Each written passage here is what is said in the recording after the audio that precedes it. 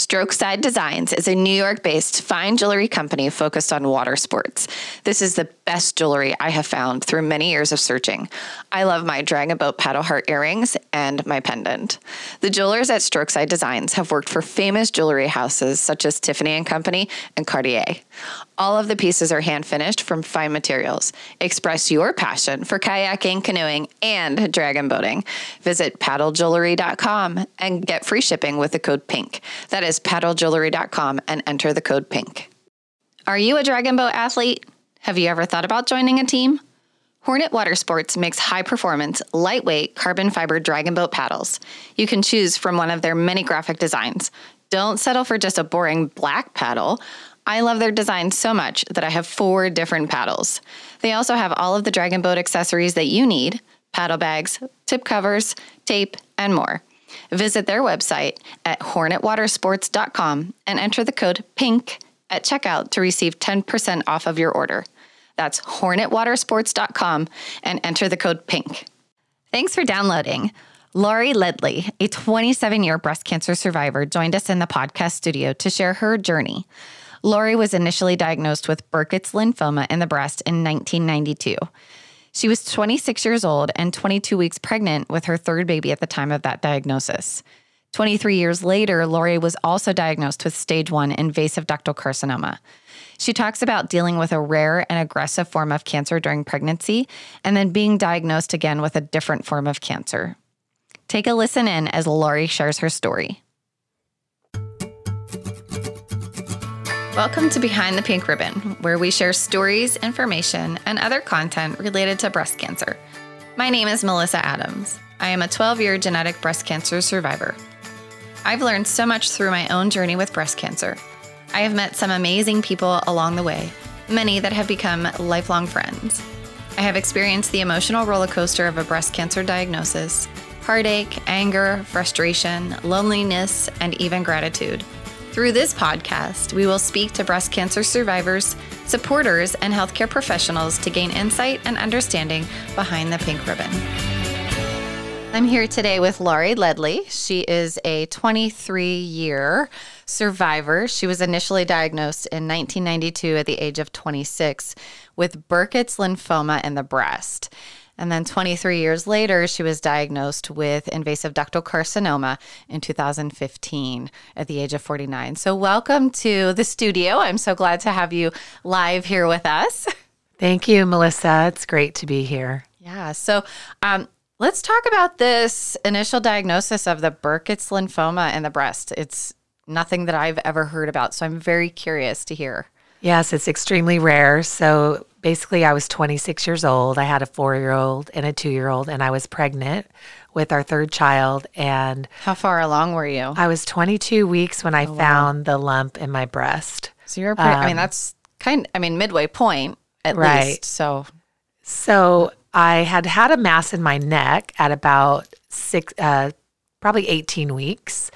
And they took that out, and it was just abscess lymph nodes. But then right after that, I got another mass in my breast, and they were like, that's a little below the neck. We need to send you to a general surgeon. So they took that lump out, and really, we just thought it was a fibrocystic thing from being pregnant. Nobody was concerned.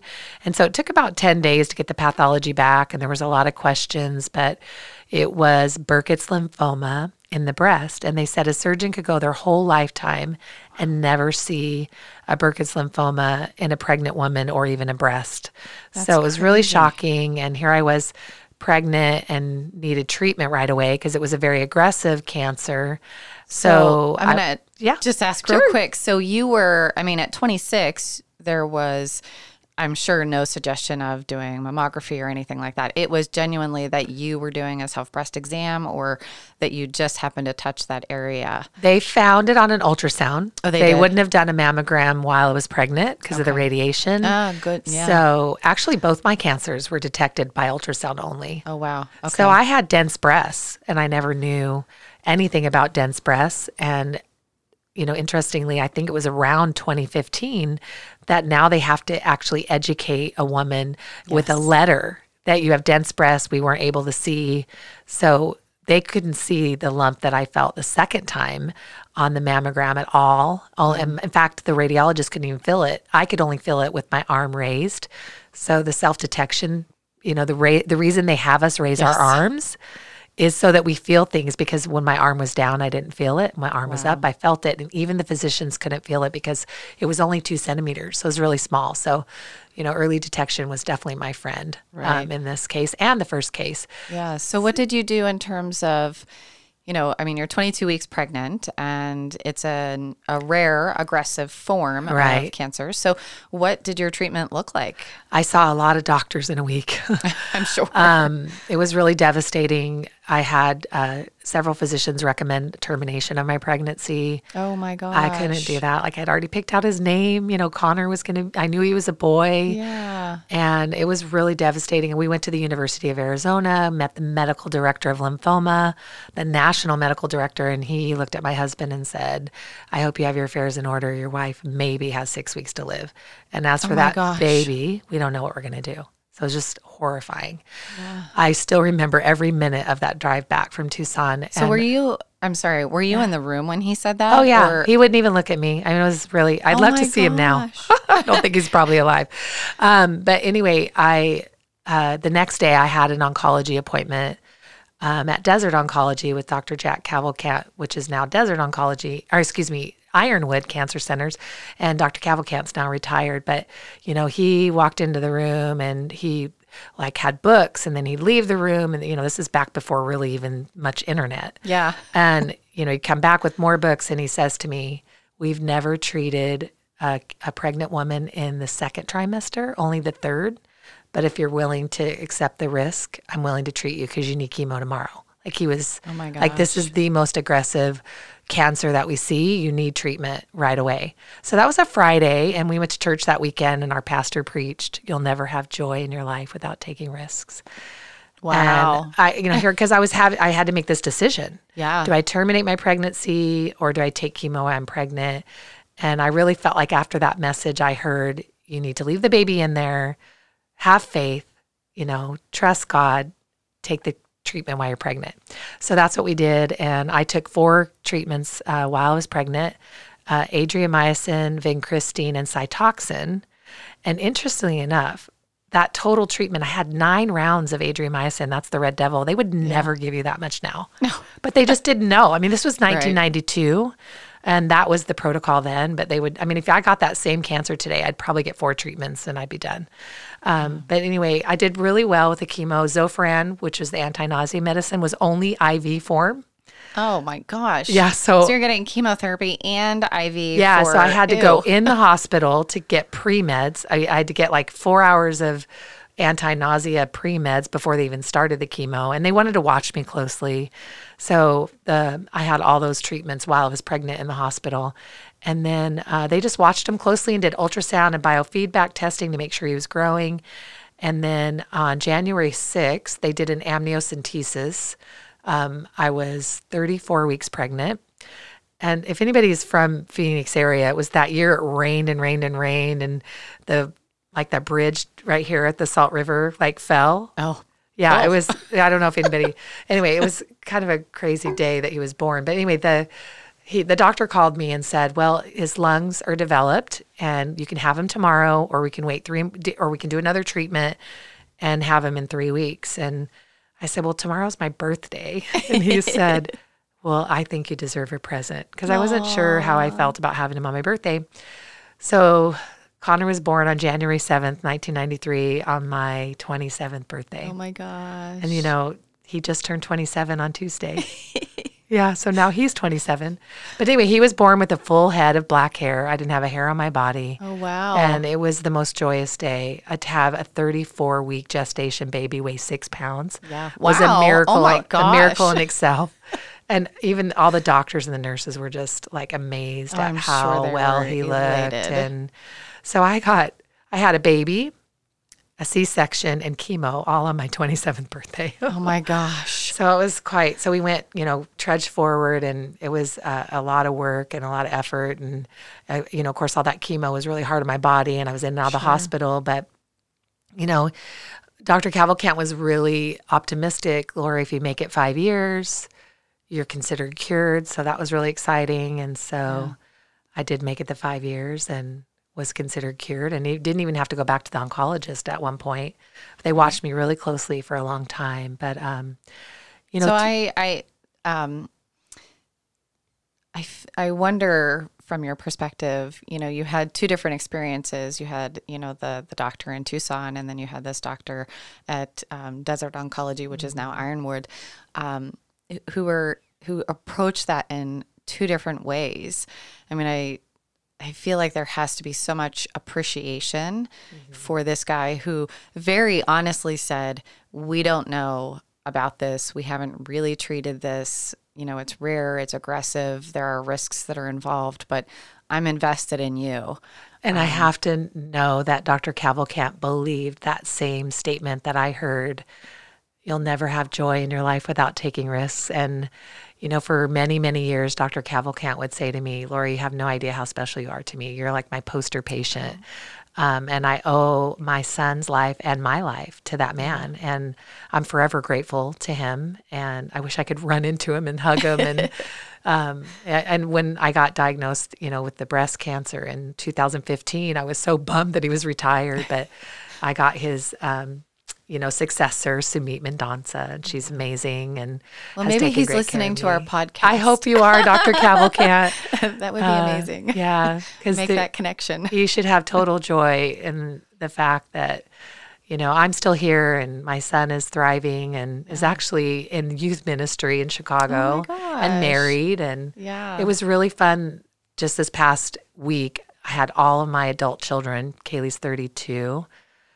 Colton will be 30 and Connor's 27. And we were celebrating Connor and I's birthday together early. And I said, you guys, you're turning 27, Connor. That's how old I was when I had you. And they were like shocked because here I was on my third kid and cancer. And two of my kids don't have kids yet. And one of them has only two. And they just, you know, now they get it. Yeah. And they remember, not Connor, but Kaylee and Colton remember bits and pieces of going through that. But I never thought I'd see my daughter go to kindergarten. Now I'm a grandma. Yeah, it's super fun. It gives me the chills, like just all of that, you know, genuinely gives me the chills. And, you know, kind of before we started the podcast, we had talked about, you know, sometimes we hear, you know, you're 5 years out, you're 10 years out, you're 15 years out. And I don't want to say that it gives us a false sense of hope, but I guess kind of in a way it does, because you know, I'm sure that in your mind, you weren't necessarily thinking that this was going to happen again. And here, 23 years later, you know, it's 2015 and you are diagnosed again. Right. So in 2015, I was not feeling the greatest over the holidays in 2014. And so I was hyper vigilant about checking for lumps because, I mean, I was a lymphoma survivor and I knew that lumps meant cancer. So I always did my breast exams, feel it on the first. And that's when I felt that lump with my arm up.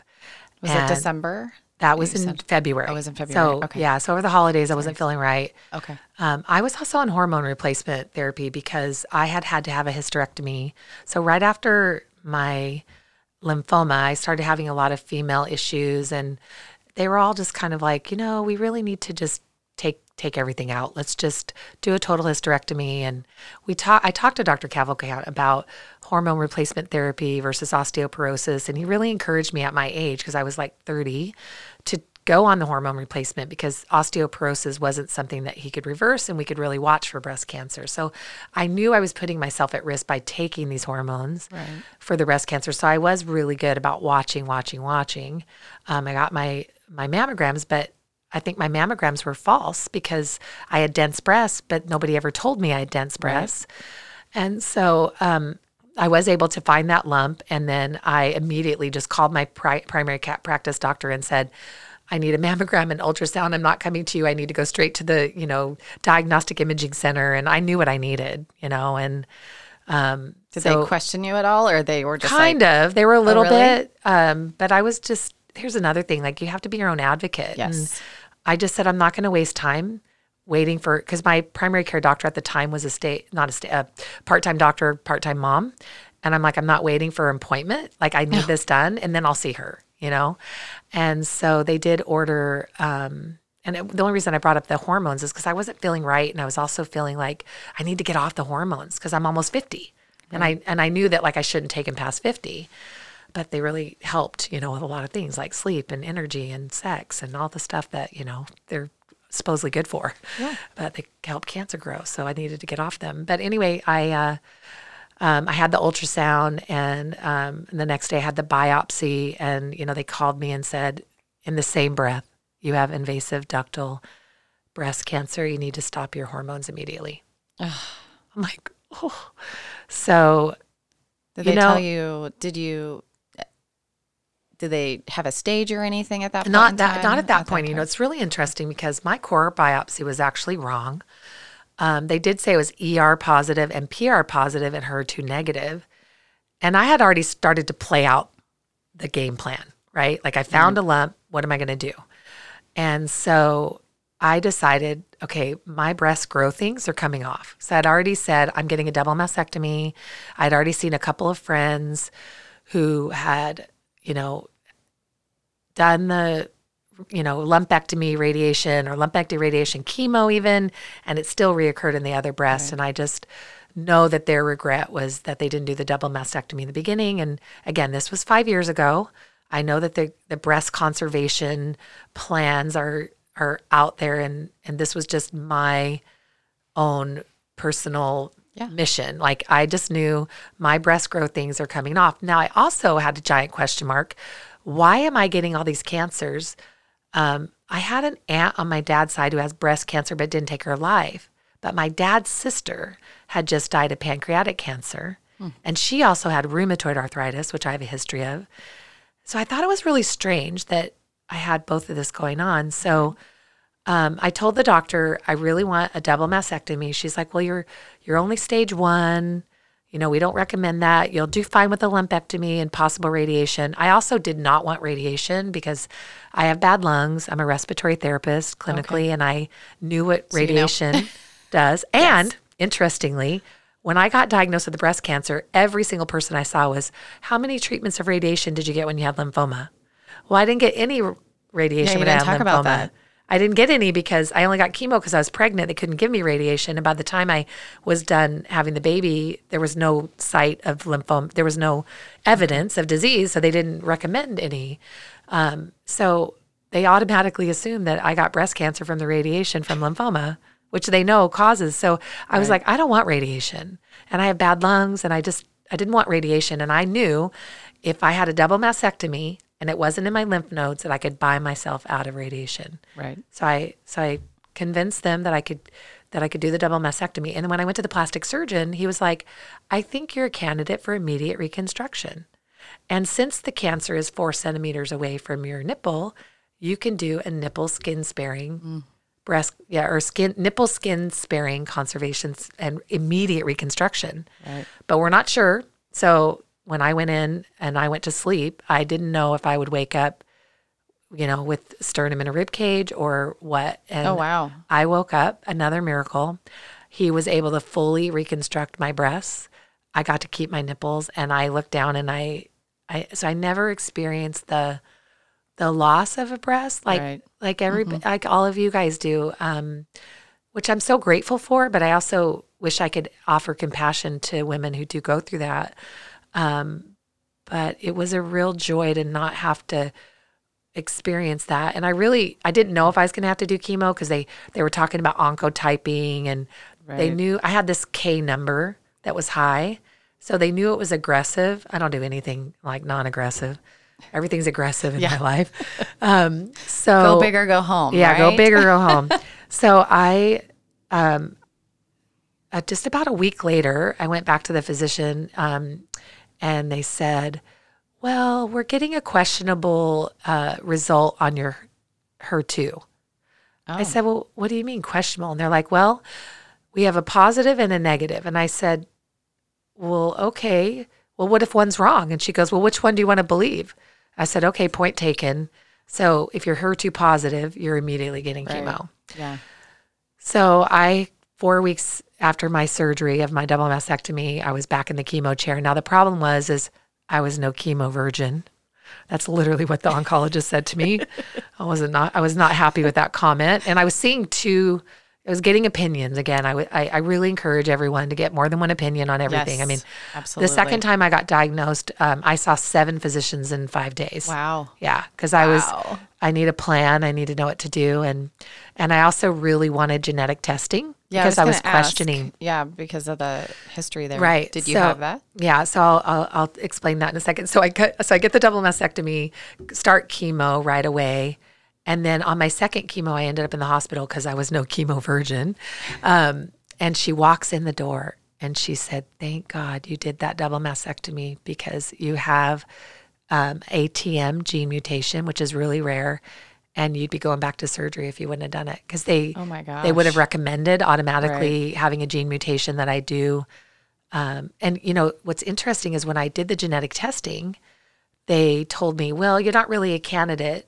You don't have a strong enough history. Your insurance is going to pay for it." But I said, "How much is it? I need to pay. I want to get it done." Absolutely. And so they found like a less expensive way for me to get the testing done, the full panel. And I paid cash, and there it was. Wow. So what is the ATM? ATM is, I tell think of everybody, like it's a really, automated teller again, machine, a and rare that's not gene it. mutation. So ATM is, I'm not going to probably say it right. I'm going to butcher the name, but anastasia telangiectasia. If you have 2 of the genes together, the child will have severe neuromuscular disease and multiple cancers and probably won't live to be an adult. Oh my gosh. So I have one of those. And so that's what caused I said ATM, it doesn't pass out money, it passes out cancer. Yeah, right. It's interesting though, that it has nothing to do with my lymphoma. They think the lymphoma was related to the rheumatoid arthritis, because when you have rheumatoid arthritis, you have more of a risk of developing lymphomas. And then the breast cancer, I think I had the gene, and then I probably just fed it with the hormones. Right. You know? So, were either of your parents alive and able to get tested for that? My mom at the time and my dad were both alive, but they were divorced and neither one of them wanted to get tested. Of course, that generation is like nobody wants to, they think it's their fault. Oh my gosh. So I really don't know, but my grandfather had so my dad's sister had died of pancreatic, so they were strongly suspicious of it being on their side. Right. My grandfather had died of lung cancer, but he smoked. And then Janie, my aunt, died of pancreatic, and then my dad since has died of lung cancer. Oh, so, wow. Okay. But again, their lung isn't connected, but yet you have to wonder, right, if you smoked, because my dad also smoked, if that doesn't connect somehow because you have a mutation. I don't know. We don't know. Yeah, but my mom has 2 sisters. Both her sisters between my mom, there's like 9 girls. Oh, and wow. I'm the only one so far. And I'm the second oldest. So I'm the only one so far that's had any female related cancers. Huh. And ATM is pancreatic and breast. Okay. As the 2 higher ones. And so it would make sense that it came from dad's side. We really don't know. And all of my siblings were negative, but 2 of my sons, I only have 2 sons, but both my sons are positive. Okay. My daughter didn't get tested. She lives in Australia. So it's kind of, and she's like, "Mom, my mother has breast cancer. That's the highest risk you could have." So she just didn't want it to go through. Yeah. And there's so much lack of education, I think, on prophylactic preventative medicine. Yes. It's just not there yet. We're not there yet. Right. So what does that mean? So for the 2 boys, does that mean that they have screenings now, or is the there genetic counselor just told them to be aware because they're both pretty young, and just awareness, and that they need to have whoever they do life with, and if they have children together, to both be tested, because if by chance one of them had another gene mutation, then that would cause problems for their unborn child. So so that's it's just education, but they're 30 and 27. I'm like, live your life, like absolutely. Yeah. And Connor, my youngest, the one that I had cancer with, they're doing fostering in Chicago. Aww. Yeah, so they're looking into that. That's they don't exciting. know if they want to actually have their own kids, and I'm not sure if that made a decision on their part. Was part of their decision, right. And I don't care. It's up to them, and so From my perspective, I feel like it's a hard thing. Like when you know that you have a genetic mutation and you know there's a 50-50 chance of sending that on to potentially a child. Yeah. It was the very first conversation I had with my husband that, I have this genetic mutation. It puts my child at risk for breast cancer, ovarian cancer, prostate cancer, like whatever sex they might be, they're at risk for cancer if I pass on this genetic mutation, and I won't do that. Yeah. I said, I remember looking at my mom in the, the patient room before they wheeled me out into surgery, and I didn't even get my genetic mutation from my mom. So I don't, she felt guilty, but I'm like, I don't even know why. I know. It's not from you.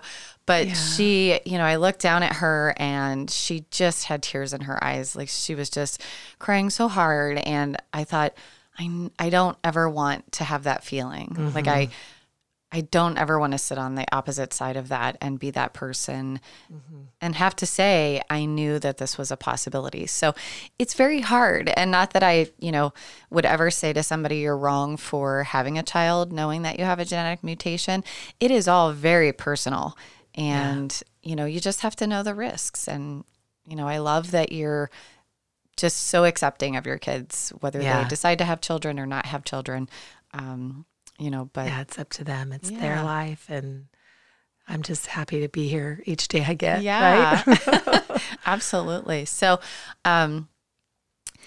we've talked about so many different things and, you're now, oh gosh, what is that? 2015, Almost 5 years. Almost 5 years March 6th will be 5 years from my double mastectomy. Okay. And of course, I had to do chemo and didn't finish that because I had to do Herceptin for a whole year. So I went on all the way into 2016. But I kind of count that mastectomy day as the day it came out of me. Yeah. I like to celebrate my cancerversary on that day. So I'm celebrating 5-year cancerversary in March. Very nice. Yeah. Yeah. Everybody kind of has their own date. I take my diagnosis, which happened to be March 15th.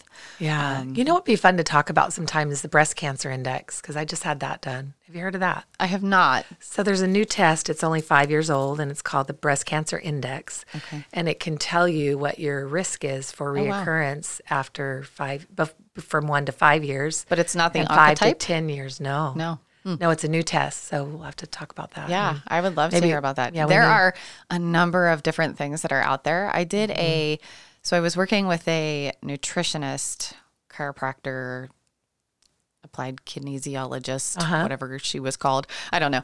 But she had me do a urine test, and it assessed the proteins in my urine, the estrogen proteins in my urine, and showed what my risk of cancer was. And I thought, why don't we offer this to everybody? Right. I would have to look to find out what that specific test was, but I do remember that it had indicated very clearly that the estrogen proteins that I had put me at a very high risk for developing breast cancer. Oh, wow. That's interesting. So the BCI is supposed to help determine whether or not you continue the hormone blockers. Okay. Yeah. Because those have side effects, right? So, absolutely. I will be honest and tell you that I stopped mine. Did you really? When did you stop yours? Well, I stopped the tamoxifen after 5 years. I am convinced that my endometriosis was a result of the tamoxifen, although there's not enough research to prove it. But I had never had any of those symptoms prior to taking that. And then I had the full hysterectomy, oophorectomy, and they had recommended an aromatase inhibitor, and I still have the script. I never filled it. Yeah. Because you're how many years out? That was 6 years ago now. Oh, wow.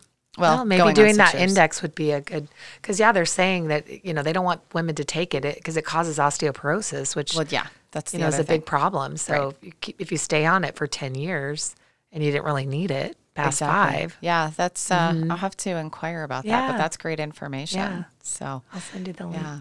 Perfect. Well, I want to thank you so much for coming on to the podcast. I feel like we could sit here and talk for forever about so many different things.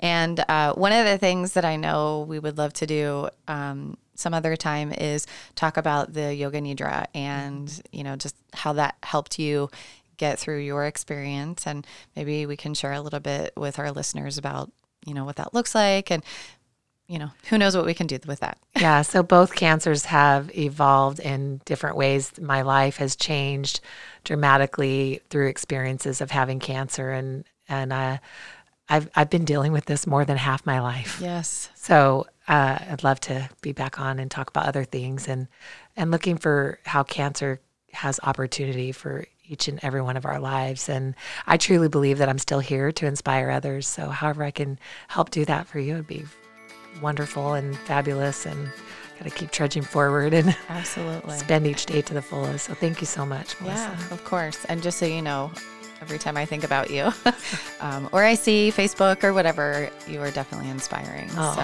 thank you. And I know it's not just me, but many others too. Thank you.